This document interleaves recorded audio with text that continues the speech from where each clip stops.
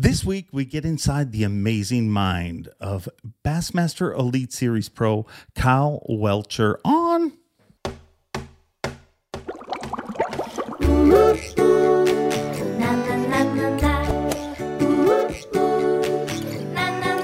I'm Bob Cobb from the Bassmaster. Welcome to Mercer. Happy Wednesday, happy hump day, and welcome back to the podcast. Celebrating a lot here this week. Today is National Cheese Toast Day, National Linguine Day, National Felt Hat Day, National Double Cheeseburger Day, National Creme de Menthe Day, National Tackle Kids Cancer Day, National Neonatal Nurses Day, National Online Learning Day, and Greenpeace Day. But it is also the day that we drop our podcast week after week. And before we go into this week's episode, let's talk about last week's. Thank you for the incredible viewership. Thank you for the incredible support for all our viewers. Also, a very special thank you to Pat Renwick from Straycasts. The little things you guys don't see in the podcast world. Well, me and Pat realized that we had booked the same guest on the same day. And Pat decided to do it a few weeks from now. So I'll promote that date when it comes out. I think it's the 22nd, so maybe it's next week. But thank you, Pat. That was very cool. You didn't have to do it. I feel like people will tune in either way, hopefully.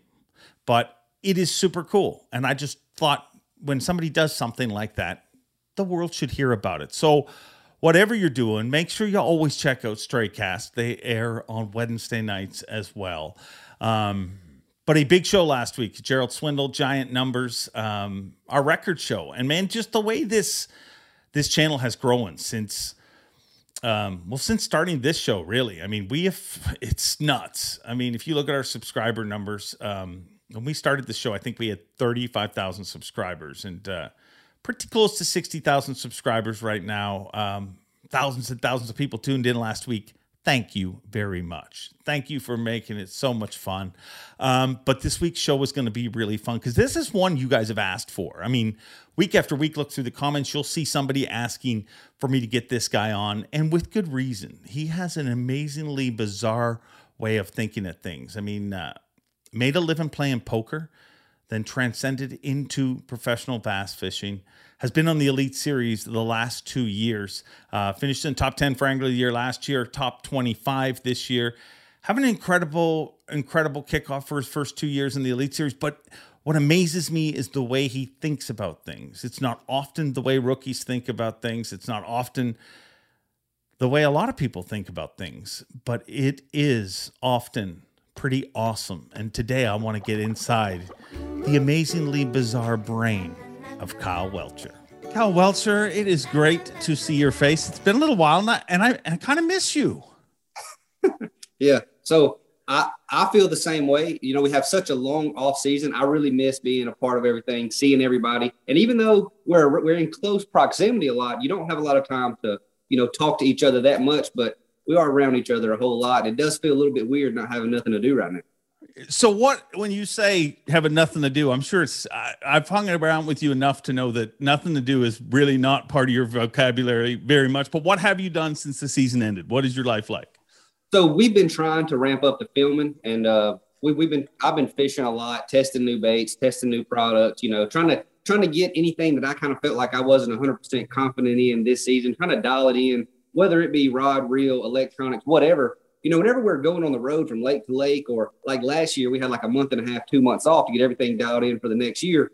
That's kind of your time where you learn and you develop your new products and you kind of get confidence in the new baits, stuff like that. So now I've got like 6 months to really play with stuff and get dialed in with some new techniques and kind of catch up to date with what's going on, because there's so much pressure on these fisheries. There's like new trends that come around all the time. These big lulls where we don't have tournaments is when you can kind of dial that in and get confidence in doing things you don't normally do. And you can't do that on the road because you got 3 days of practice on bodies of water that like are as big as Champlain. You can't just like try new stuff. You've got to be trying to locate fish. So that's what I've been kind of doing the most. And then, talking to sponsors and, trying to do videos for them and work with them and also kind of do my YouTube thing. But it's hard to make a YouTube video right now because in the South, they ain't biting worth a crap.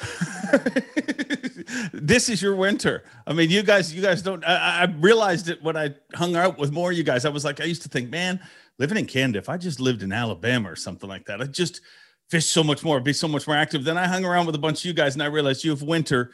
It's just called summer when it's too hot to go outside, just like we're hiding inside when it's too cold. Right. The good thing about here, though, is we have a lot of current. We have, like, all our rivers have a ton of current. And the hotter it gets, the further up the fish go in these rivers and the shallower they get. You don't get many bites, but it's really, really fun to catch them that way. So this time of year, it is hot, it's miserable, and you might not get the 6 bites, but they're going to be big ones, and they're going to bite a frog usually. So I'm happy with it. You have an incredible YouTube following. And what I mean by that is it is almost cult-esque. You know what I mean? Like it may not be, and I know maybe one day it will be. It may not be the numbers of some YouTube, you know what I mean? Subscribers and that sort of thing.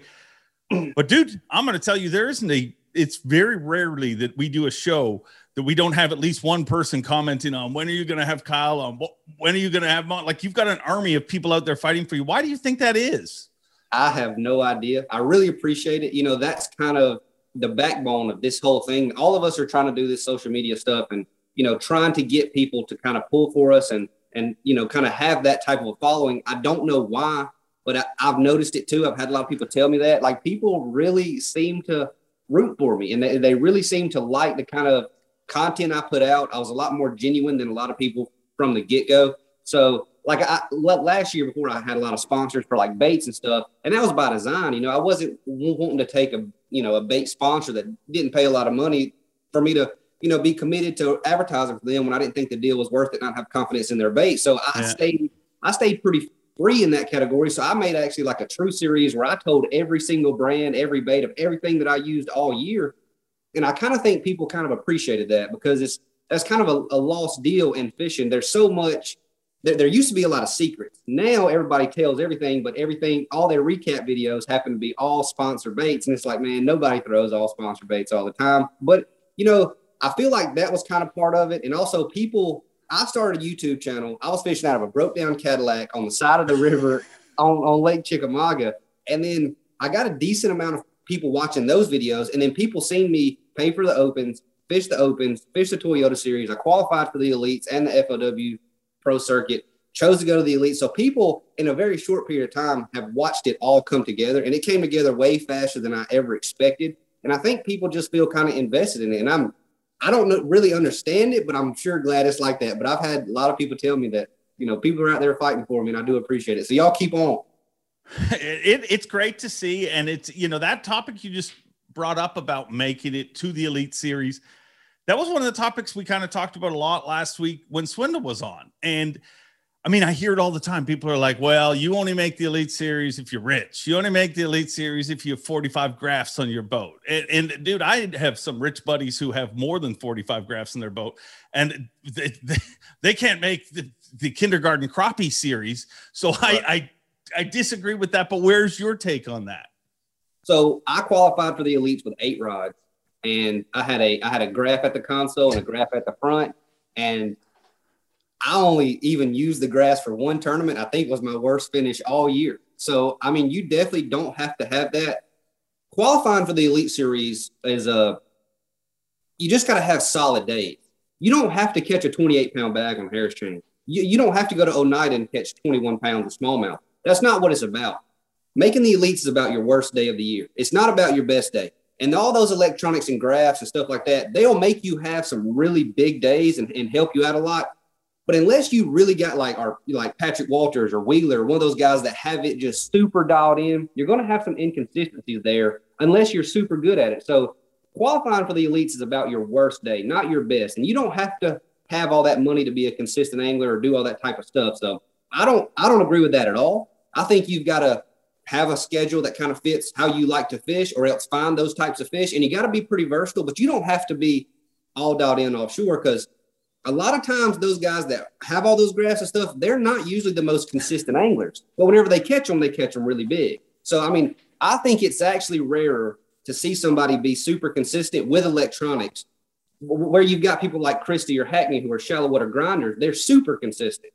The guys that typically are electronic guys, they're not quite as consistent, but they catch them big and they win more often. So that's kind of my take on it. And making the elites, you got to be consistent for sure. So you mentioned your series, the Truth series.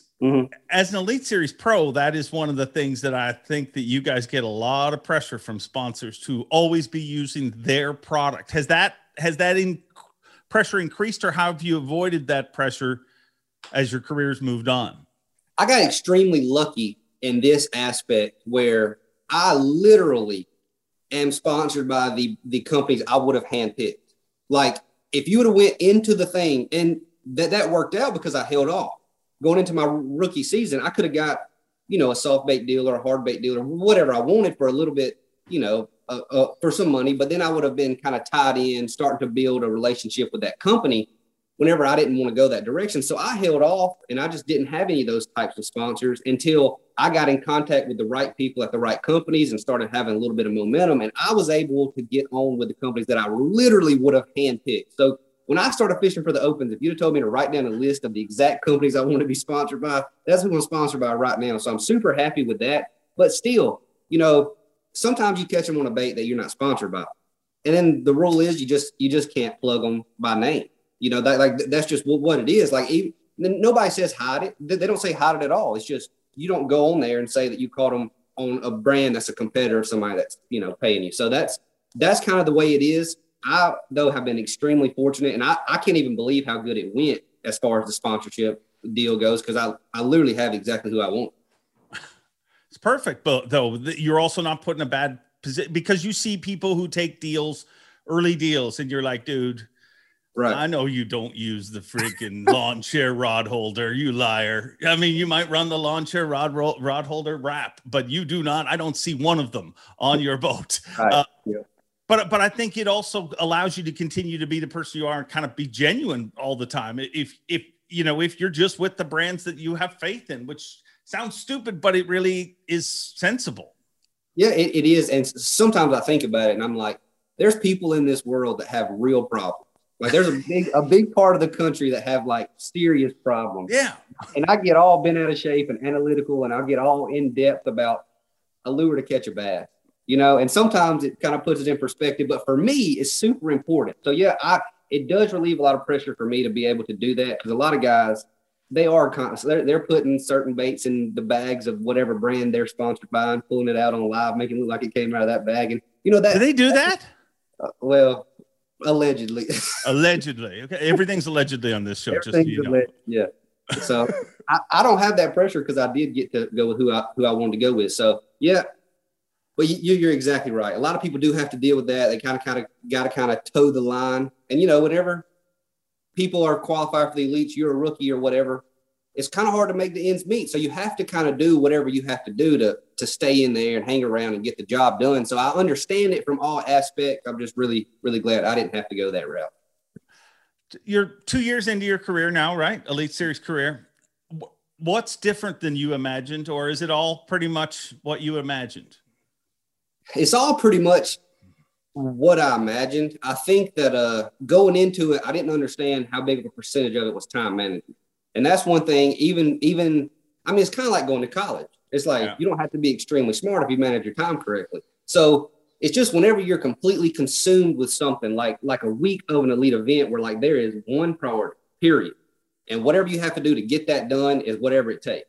So I didn't realize how big of a percentage of it was time management. I also I've traveled around a decent amount of fish, but bass act the same almost anywhere you go. Like, they really, really do. They like the same type of stuff no matter where you go. So, all that stuff wasn't super weird, but I get your time just gets away from you when you're around elite event. Even having 15, 16-hour days of practice, after 3 days, you're like, God, there's so much stuff that I found on Google Earth or I wanted to try that I never got to try.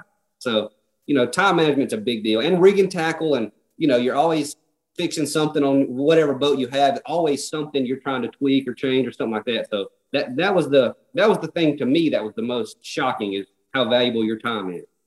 You said you're obsessed with an event when you get to it. So how different is your do you literally not focus on anything other than just that tournament and getting rest to continue to put pieces together for that tournament, or is your life about the same outside of competition? No, that's one thing that I feel like I have to get better at, is I don't have a really good balance between like spending time with my wife and, communicating with a lot of people and stuff during that week. even not getting sleep and practicing too much. I really feel like I overdo it around the weeks of tournaments. So leading up to an event, I do a lot of research and stuff like that, but I have a lot better balance. And then as soon as we leave the event, I don't watch, like if I didn't make day 3 or day 4, I don't watch live. I don't do any of it. Like I don't pay any attention to even like the weights that ended up winning. Cause when I'm done with the event, it's on to the next one, period. Like I don't really, if I see a clip on Instagram afterwards for that Bass posted, that's about all I'm going to see from the event. And then I'm looking forward to the next one because that one's, so my whole concept of bass fishing is make the best decision you can make right now. Like I've got buddies of mine and we'll fish small tournaments or whatever. And we'll be trying to make the decision. Do we run up the river? Do we run over here? And we run over here and they'll be like, man, we should have, I got a call coming in. Sorry. So they'll say, man, we should have ran up the river first instead of going here. And I'm like, well, I don't think about it like that. I think this is where we're at right now. What decision do we make from here? I don't want to look back at the last tournament and say, man, I should have went over here and did what this guy did. Because that's not the proper way to think about it. The proper way to think about it is you're right where you are right now. What's the best decision to make from this exact moment? So watching live, all that's going to do is help me make a decision if we go back to the lake the next year. So I'll wait until that's on the schedule. Then I might go back and watch live or something like that. For the most part, I'm looking forward to the next one as soon as that one's over. So that's what I'm gearing up for. I'll be in the truck with Hunter driving, making a tackle warehouse or wherever order to, get some stuff to the next event. So that's just kind of the way that I do it. I watch less live than probably anybody except for previous tournaments on that lake. Wow. It amazes me because, you would think the natural, like, especially after a rough one, I got to see where I went wrong, but I guess you're right. I mean, it's all about forward progress. If you halfway through a marathon, if you don't have a good pace, you don't go back and look at how your stride was off, or it's just going to screw it up. You just focus on that next step being the right step. Do you understand that that's a different way of thinking of things than a lot of people do? Yeah. Whenever I talk to people, they always say that I think about stuff differently. And I mean, I'm not saying that I think about stuff in a better way or anything like that, but I think about everything different than most people. So I do. Whenever I talk to people, it's definitely, we a lot of times think about things in completely different ways. Like everybody I talk to is like a complete 180 from me. So I do understand it's different, but I don't know how to change it. That's just how I've always been. You think of things that nobody thinks of. And I could be totally wrong. Maybe I shouldn't be throwing this out there, but I believe at some point you either told me or I saw you say this on a video at some point that you don't eat a lot of bread because it messes up your brain. Is that true? So in a very like rudimentary, I guess rudimentary is the word. In like a very uncomplex, a very simplistic the way I can understand. Yeah, yes, it does. It does. Like it hurts performance all the way around. But since I'm gonna tell you, I had 2 bad tournaments in New York this year, Champlain, and then on St. Lawrence, I made a terrible decision that I'm still mad about. I've been eating a ton of bread since then. So right now, my brain performance is probably way down. But for the most part, whenever I was fishing the Opens, my first year on the Elites, and then probably 3/4 of the way through this year, I just try to eat super healthy. I try to eat really clean. And yeah, I mean, you shouldn't eat a lot of sugar. That's pretty well known. And as soon as you eat bread, it turns into sugar. So, but the reason I always say bread is because everything that you get that's fast on the road is a sandwich.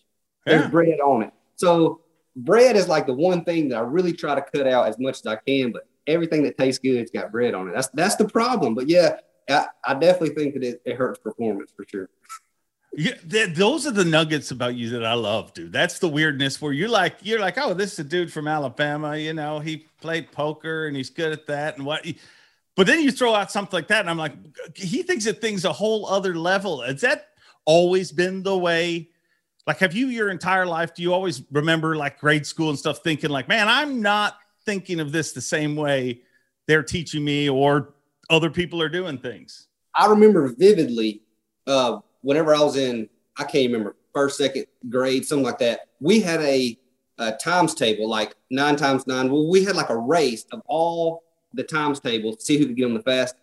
And the teacher pulled me to the side afterwards because I was finishing my worksheets extremely fast. And she was like, what are you doing in your head to get these numbers? And whenever I explained to her the way that I was multiplying these numbers, she was like, I've never seen anybody do it like that. And I remember that vividly because it was the first time somebody told me that, like, you're doing this the wrong way. That's what she told me. She's like, you're doing this the wrong way. But I was the fastest. But I remember explaining to her the way that I got, like, I was doing the sevens or something. And she was like, yeah, I've never heard it like that, but that's not the easiest way to do it. And I was like, it may not be the easiest, but it makes the most sense to me. So yeah, and I remember that was my first time hearing it. I've heard it a lot of times though, that even like I was writing in high school one time on like this board that was electronic and you could write on the tablet and it would come on the board. And the way that I wrote all my numbers, everybody was like, you write backwards from everybody. And I was like, well, the way that I write, I never had to pick the pencil up and it's faster. And so they were like, but it's backwards. I was like, I don't know. I'm just telling you. That's how I write. Everything is. I think about things a lot differently, and I'm not saying it's better because I really don't think it is. But I've always done stuff differently like that. But it's the way it's better for. It might not be better, but it's better for you. I mean, that's one of the weird things about school, and I think maybe it's getting better. But I remember I had a similar. When I would do math, I'd always add up the tens first. You know what I mean? In my head, they'd say do your times table or whatever, but I'd round up to tens and then add the ones to it. You know what I mean? So that's how I do it. And to me, I still generally, when I'm working something out, I can work it out a lot quicker than most people because, but that was wrong. Told me it was wrong in school. And now I go to my kids' stuff and the teachers are actually teaching that way in some way. So maybe you were a trendsetter. You was ahead of your time. That's what it was. Trendsetter. Yeah. When it comes to education, I was definitely ahead of my time. Right. So what was school like for you? Did you like school or no? I really did. I really liked school. I had some times whenever I was a little bit younger where I was just like, oh, this is miserable. You got to be here all the time. But I learned early on that there's things you can enjoy about everything you do, even if it, you know, school or whatever, where that's the last place on earth you want to be whenever you're 16 years old and want to fish every day.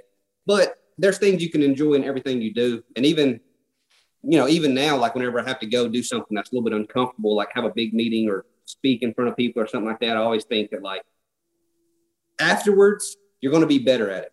So like, even if you do bad at this one, like even if I go talk in front of a bunch of people and I do bad at it, I'm going to be better at it for next time. So it's always like a growing spirit. So there's always something that you can enjoy out of the thing that you're really dreading. And that's kind of my outlook at whenever I got a little bit older in school. That was kind of my outlook. There's things that you enjoy about school. So just like do that and try to have the best time you can and just do the stuff that's necessary while you're there also. So but whenever I was a little bit younger, I pretty much was miserable there for a while. But after I got a little older, I matured a little, you know. The learning thing to me with you is amazing. Like, and I don't even mean school, but I just mean when I watch you, I've always said this to you when I first met you, like I ask you weird questions, like, and it's not, and I'm trying to think of like instances off the top of my head and I can't even hardly think of any, but your reaction is not always the same as somebody at your point in your career.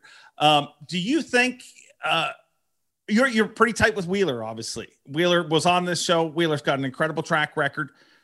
Do you think any of that comes from that, or what do you take from a relationship like that? Or is it just, hey, he's my buddy and we happen to work in the same line of work?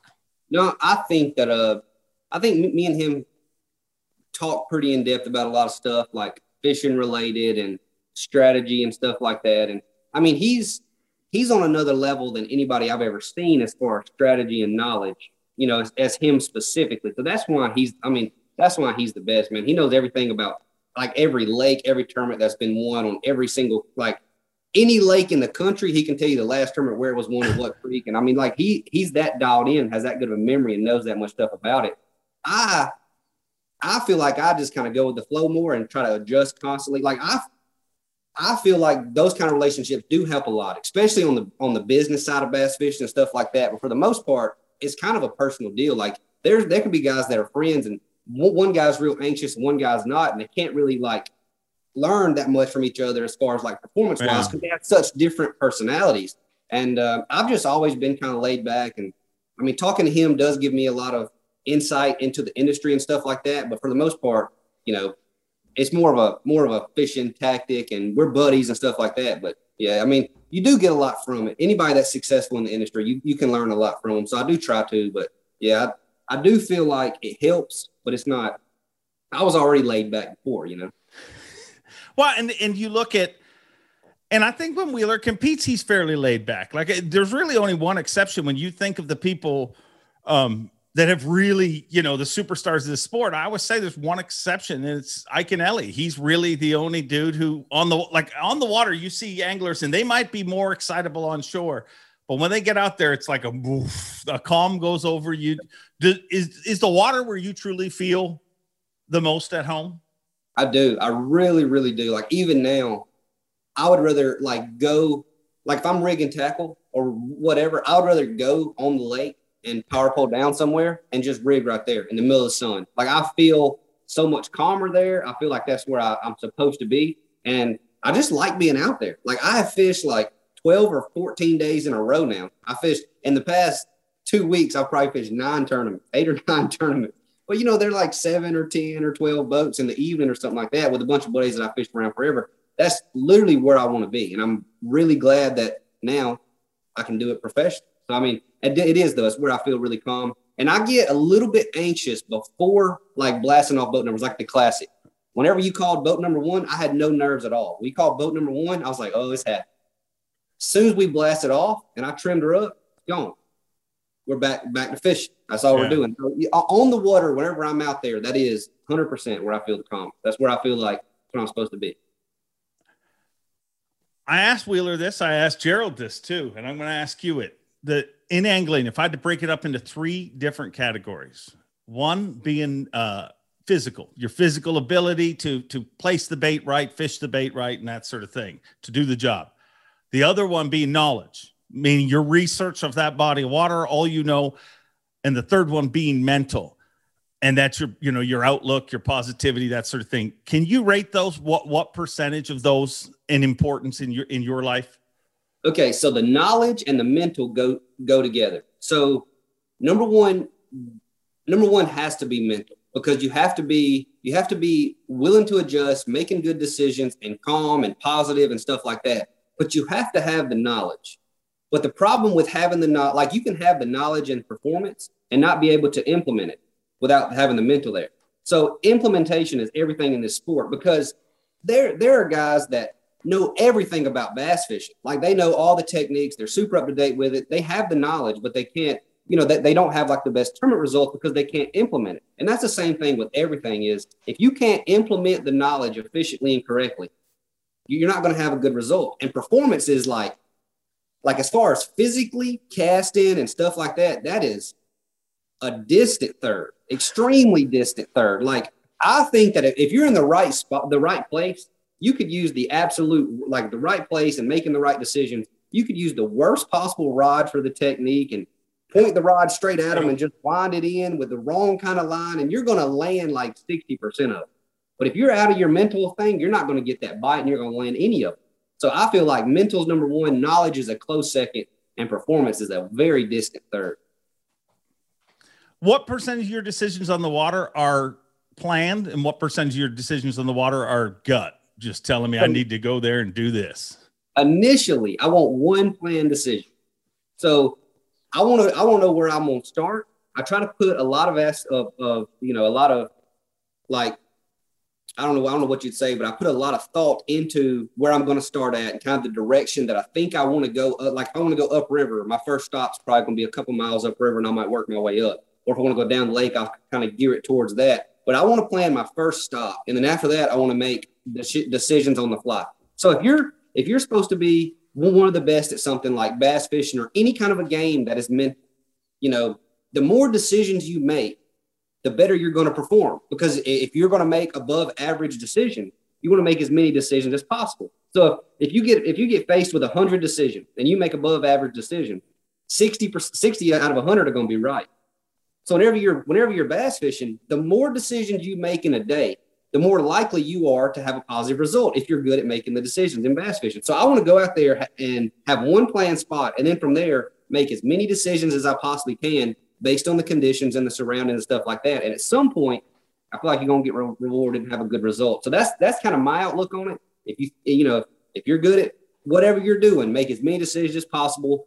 If you sit down the night before and you write down, I'm going to stop on these 27 places tomorrow, and that's what I'm going to do. And you could get it out to, I'm going to spend 32 minutes on this spot, move to the next one. And you could do that. I don't know anybody that does, but you could.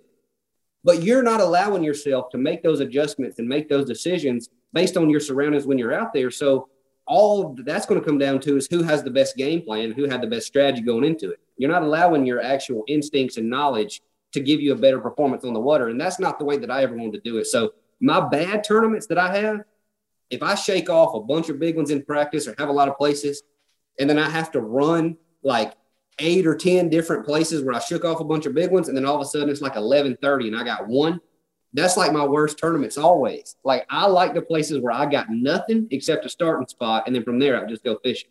That seems to be where I consistently do the best. So this year I had a lot of really good practices and a lot of really bad day one, first half of the day. So I really felt like I struggled a lot this year with exactly that. I got too many good bites in practice, and then by the time, I mean, if you shake off 12 5-pounders in practice, you don't just run 2 of them and stop, you know, especially and you can't erase that from your mind either. They're there. You caught them. You saw them. And then you have to run them all first day or whatever. Or you got bedfish or something, and you have to run them all because the next one might be there.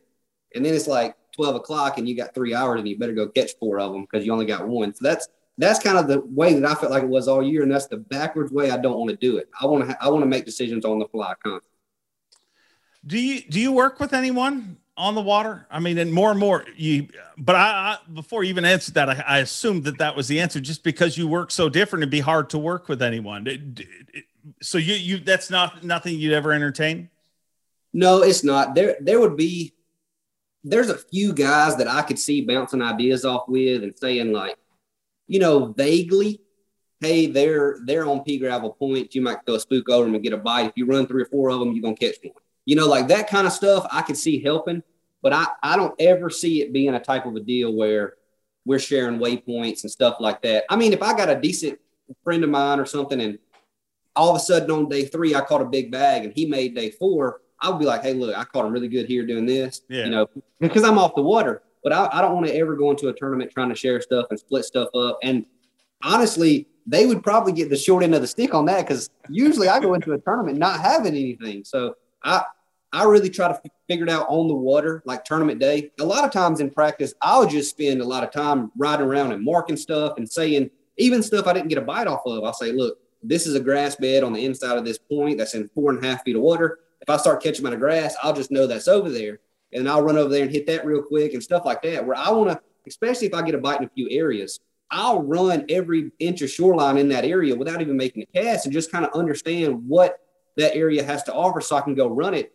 And that's not going to help them very much if I say, yeah, I ran every inch of shoreline and marked everything, but I didn't get a single bite. You know, that's not going to help them too much. So but yeah, I've never wanted to work with anybody. That's not kind of my deal. I don't do it for that. Like I don't want info. I want to figure it out myself. I'm not in this sport trying to make as much money as I possibly can and make as many checks as I possibly can. I'm in this sport because I'm proud of my progression in the sport, how much I've learned, and I really want to do it my way. Like I would be playing poker if it was all about the money and I was trying to make checks. Like I'm invested in this, like myself, and that's how I want to do it.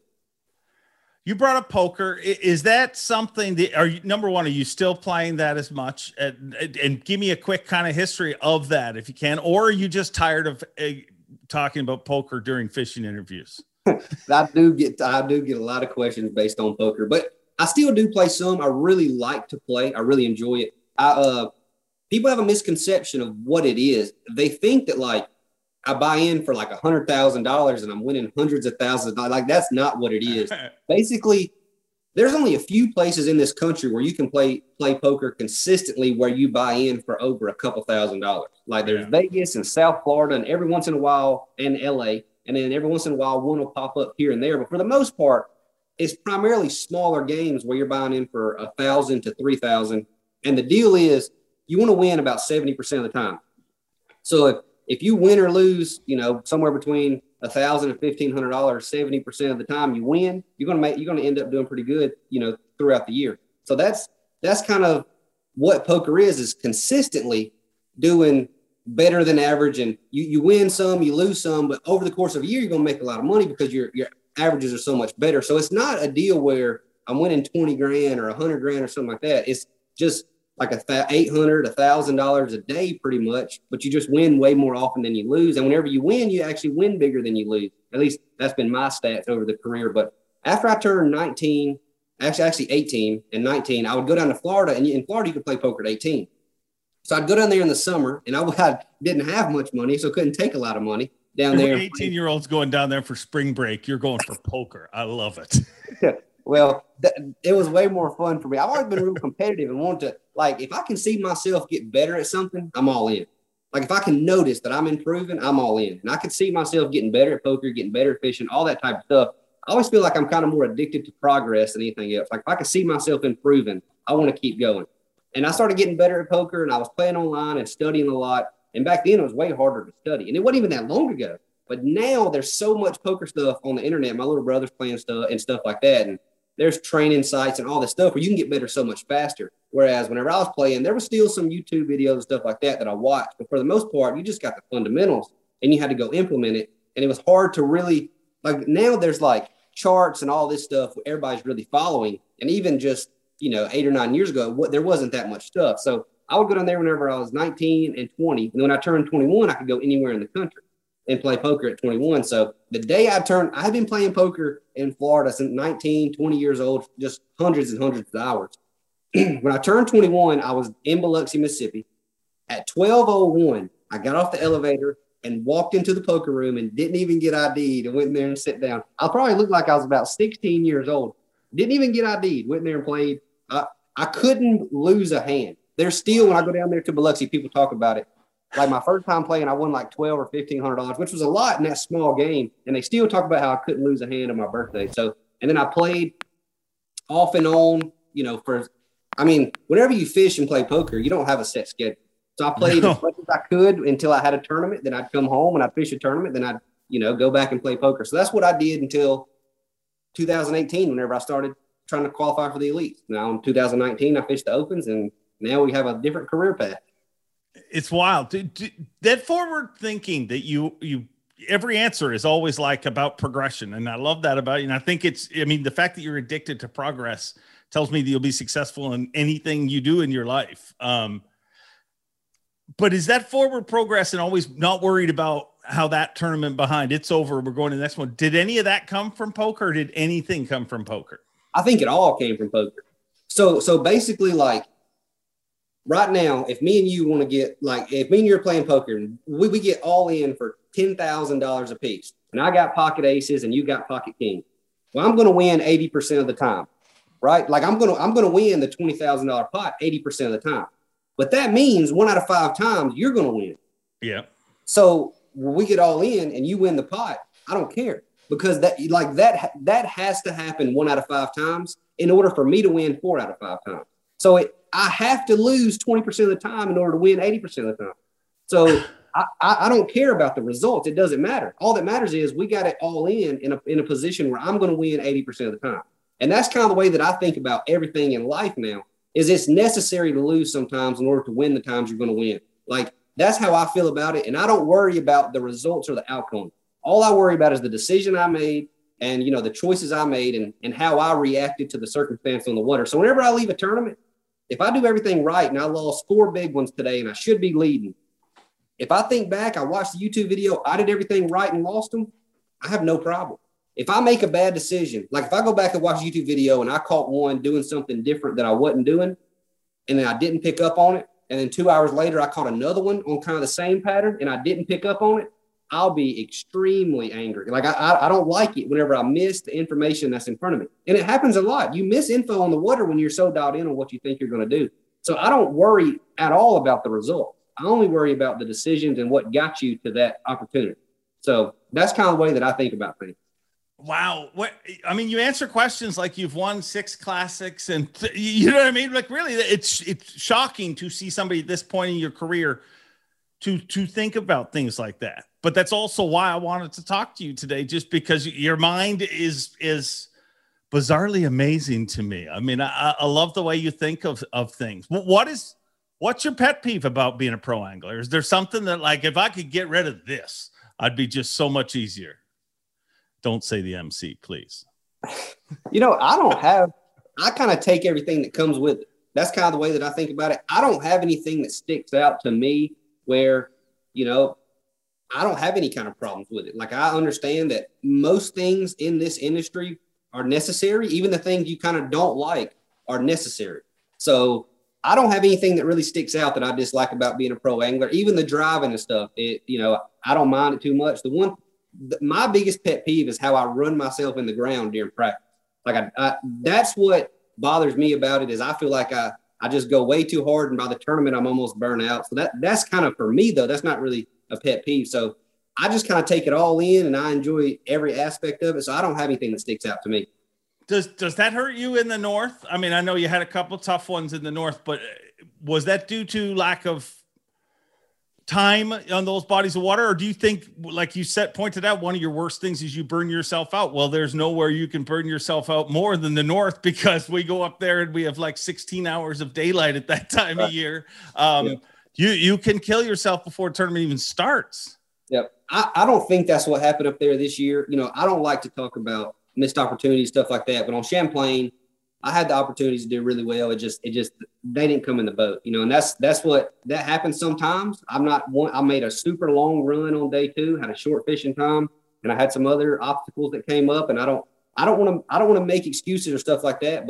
And then on St. Lawrence, it's 100% all on me. I made a bad decision on day 2. I had a pretty good practice, had a pretty good first day. And then on day 2, I just point blank made a bad decision, and it could have happened anywhere. It just happened to be on a smallmouth fishery. So I didn't really feel like it had anything to do with the smallmouth.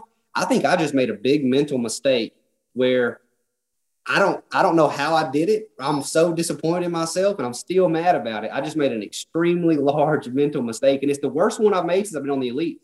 It just happened to be on a smallmouth fishery. So I feel like those two, I have a pretty good understanding of what went wrong. It just, I don't think I was burnt out for those, but maybe if I have better sleep, I don't make that decision on St. Lawrence. If I'm not, so wore out, I don't make that decision. It's the last tournament of the year. We've been traveling a lot. We've been practicing a lot. We had a lot of stuff to do, driving a ton.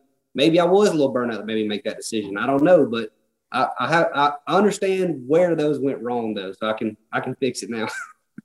When do you start working on the next year? I mean, our new schedule is out, every single event. Are you already working on it? Yeah, I'm already kind of planning. I've already got stuff ordered from all my sponsors and stuff that I feel like is going to play next year. I'm already getting kind of the techniques that I think can give me a shot at winning on all those kind of a deals, all those places we're going. I'm already kind of, playing with it. I've been fishing with forward-facing sonar a lot in the past 3 weeks. I've gotten a whole lot better at it very, very quickly. I mean, I didn't have it a year ago. So in the past year, obviously, I've gotten a whole lot better at it. So, I feel like I'm trying to get more well-rounded and try to already gear up for kind of the direction the season's going to go. But you don't know. Like, we might go to St. John's and it'll be a straight-up punching bite, or we might go there and they'll be eating a whopper plopper. Like, you just actually never know exactly what's going to happen. So I'm just kind of trying to understand the places we're going to a little bit better, do a lot of research, and then, whenever I get there, I'll kind of gear up for exactly what I want. But I just want to make sure I have everything I have and have all the confidence in my tackling stuff right now. That's kind of what I'm playing with right now. But I have spent a lot of time on Google Earth on all those fisheries already. Is Google Earth the unsung hero of the Bassmaster Elite Series? Like, is it the one thing that you don't hear a lot of people talking about Google Earth? And I'm going to tell you, we all, even DMC, spend ridiculous amounts of time peering into things on Google Earth. Yeah, I think it is. I really do think it is, especially whenever you get the computer version where you can go back in time and see the previous, like you can go on Gunnersville and see where the grass grew in 2006 and where it's choked out at and stuff like that, where, you don't have that option as far as doing it on your phone. But yeah, that is for sure like how a lot of us practice whenever we're not on the water. It's amazing how many times I'll find like an obscure spot on Google Earth and I'll put it in my GPS and start there day one of practicing. And like the first 6 spots I found on Google Earth, I just like get tons of bites off of. It's unbelievable how much practice you can actually do there. Like, I feel like I would have a decent shot in a one-day tournament just looking on Google Earth and running that type of stuff. Obviously, I'm not going to beat like the locals or nothing, but I think I could put together a decent bag just practicing on Google Earth. But it's always different though, whenever you see something on there and then you get on the water you see the other half of it that you didn't even know was there. And sometimes you'll be like, well, this place is like 4 times better than I thought it even was. And then you go to some place and like, well, it looked good, but it really ain't. You know? I'm usually the latter. I go there and there's been water here in years. Do you have any superstitions? Fishing superstitions at all? I don't have any superstitions. Like I used to fish with a partner whenever I was like 16, 17 years old. I'm actually going to fish with him Saturday, so it's pretty cool. And he would have a banana in the boat all the time, and we won a bunch of tournaments with a banana in the boat. So I don't have any superstitions. The one thing about me is I really like for my clothes, you know, my shorts, my shoes, everything to be extremely comfortable. I don't want to have anything, like I don't like for my shorts to be below my knees whenever it's hot and I feel like they start sticking to you and stuff. Like I want to be extremely comfortable on the water, but I don't have any kind of superstitions. Everything like your hat, sunglasses, I need to be extremely comfortable, but I don't have any superstitions. So if you're just meeting you for the first time during this interview, you make it sound like you just care about the it's not about the goals. It's about the growth, I guess, or the climb. But I know you're competitive enough that you have to have some targets. What has to happen? Like, what do you need to accomplish in this career to walk away and say, man, I made my mark, or I'm satisfied? I want AOI at some point. I'm not saying next year, but at some point, that's what I want. To me, like right now, I would love to win a tournament like the Classic. That's like a jump starter for your career and all this stuff. But whenever I retire, the AOI would be the thing you have to cherish for me. Like, that's it. Like, you beat everybody all year. Like Seth Fighter this past year, he didn't barely win it. He crushed us all year. All year long, he was the best from the beginning. And to me, just having an entire year where it's like you beat 100 of the absolute best all year long. And it's not like the Classic is huge. It's a lot of pressure, but it's 15 bass. Like Seth Fighter probably weighed in, I don't know how many, 145 bass to win this. Like, there's no luck in that. To me, If you're going to retire, that's the thing you hang your hat on. That's it. So I want to win something bad. I don't care if it's an Elite, the Classic, whatever. But whenever I retire, I want to have an AOI. I'd really, really like to have an AOI. I hope I get to retire. I hope I don't get, have bad performance and get booted off the Elites. But that's the thing that I would look back on and be the most happy about for sure. Well, I don't think you're getting booted anytime soon. Did I screw up as soon as I started announcing you as always been in the top 10 for Angler of the Year, it was like an hour later, you slipped out of the top 10 for the first time. And now I got to say, you've never been in the top 25 or whatever, but I know your goal's always, was it my fault? I don't think so at all. To me, there's nothing nobody can say on the dock or at home or on the YouTube comments or Instagram comments. There's nothing they can say to change, how the fish bite on Lake Champlain, 20 miles away from the launch. There's so many obstacles and stuff like that it doesn't affect anything. If it doesn't affect me, it doesn't affect anything, And I didn't feel any undue pressure to stay in the top 10, like I was trying to win every single tournament. It was, nothing changed. So you're excused from that. All right. Well, you've told us not to eat too much bread or your brain goes foggy. You've told us you don't think about the past. You don't look back. You're always moving forward. Give me one other peculiar thing that you think, like, give me something that you do that nobody else does when you're competing. I don't know. Like, I feel like I fish different than everybody else too. Like, if you watched me fish, you would be like, this dude is spun out. Like, he don't know what's going on right now, because I'll pull up to a place that's like, I'll pull up, make 2 casts over a rock, get back down, leave, and run over here and make 1 flip into a lay down, get up and leave, then go fish a bridge pylon. It's just, I scramble like constantly. That's what I do, is I scramble unless I have something that I feel like it's a pattern that I can run. So if you watch me fish, you would think that this dude has no idea what's going on. He is completely shooting from the hip, and he's missing everything he's shooting at right now. So that's what I would say that I do different, is I just go way too fast a lot of times. But people have been telling me since I was like 14 years old to slow down and stop running around so much. And it's worked out decent so far. But I mean, that's the other thing to me. And some other guys do similar things like that too. Yeah. But I don't have anything that sticks out too bad other than I look like I'm spun out all the time. Well, I love watching you compete, and I don't think it's a question of if, it's a question of when. You will win on the Elite Series, and I hope you get that Angler of the Year title. But thank you for allowing us in your bizarrely awesome brain. Anytime. All right, I'll let you get back to sweating. A big day of sweating ahead. Is that what the plan is today? Well, usually down here in the South, they start generating current about 3 in the evening. So it's time to go catch some. We got about 2 hours of heaven down here. You're sweating. It's terrible, but they bite. So they will be generating here in a couple hours. It's time to go catch a bass or two. All right. Kyle Welcher, thank you very much. You're an amazing, amazing angling mind. And I hope you'll be back here again sometime in the future. Yep, for sure. Appreciate it. Real quickly, tell all your subscribers to subscribe to this channel real quick, please. All my subscribers subscribe to Dave's channel, and all Dave's subscribers come subscribe to my channel, Kyle Welcher. I will put the link in the comments. Look at me sounding like a freaking YouTuber. Kyle Welcher, thank you very much. No problem. If you ask me, that kid, his way of thinking, his way of looking at things differently is exactly the reason why he's going to be successful and already has been successful on the Bassmaster Elite Series. And I hope you guys have a successful and amazing week. Go out there, enjoy being, drop a like, subscribe. I mean, let's make this official. Why not subscribe? We'll see you next time. Thanks for watching. Please like, comment, and subscribe, because Bob Cobb of the Bassmaster told you to. You hear?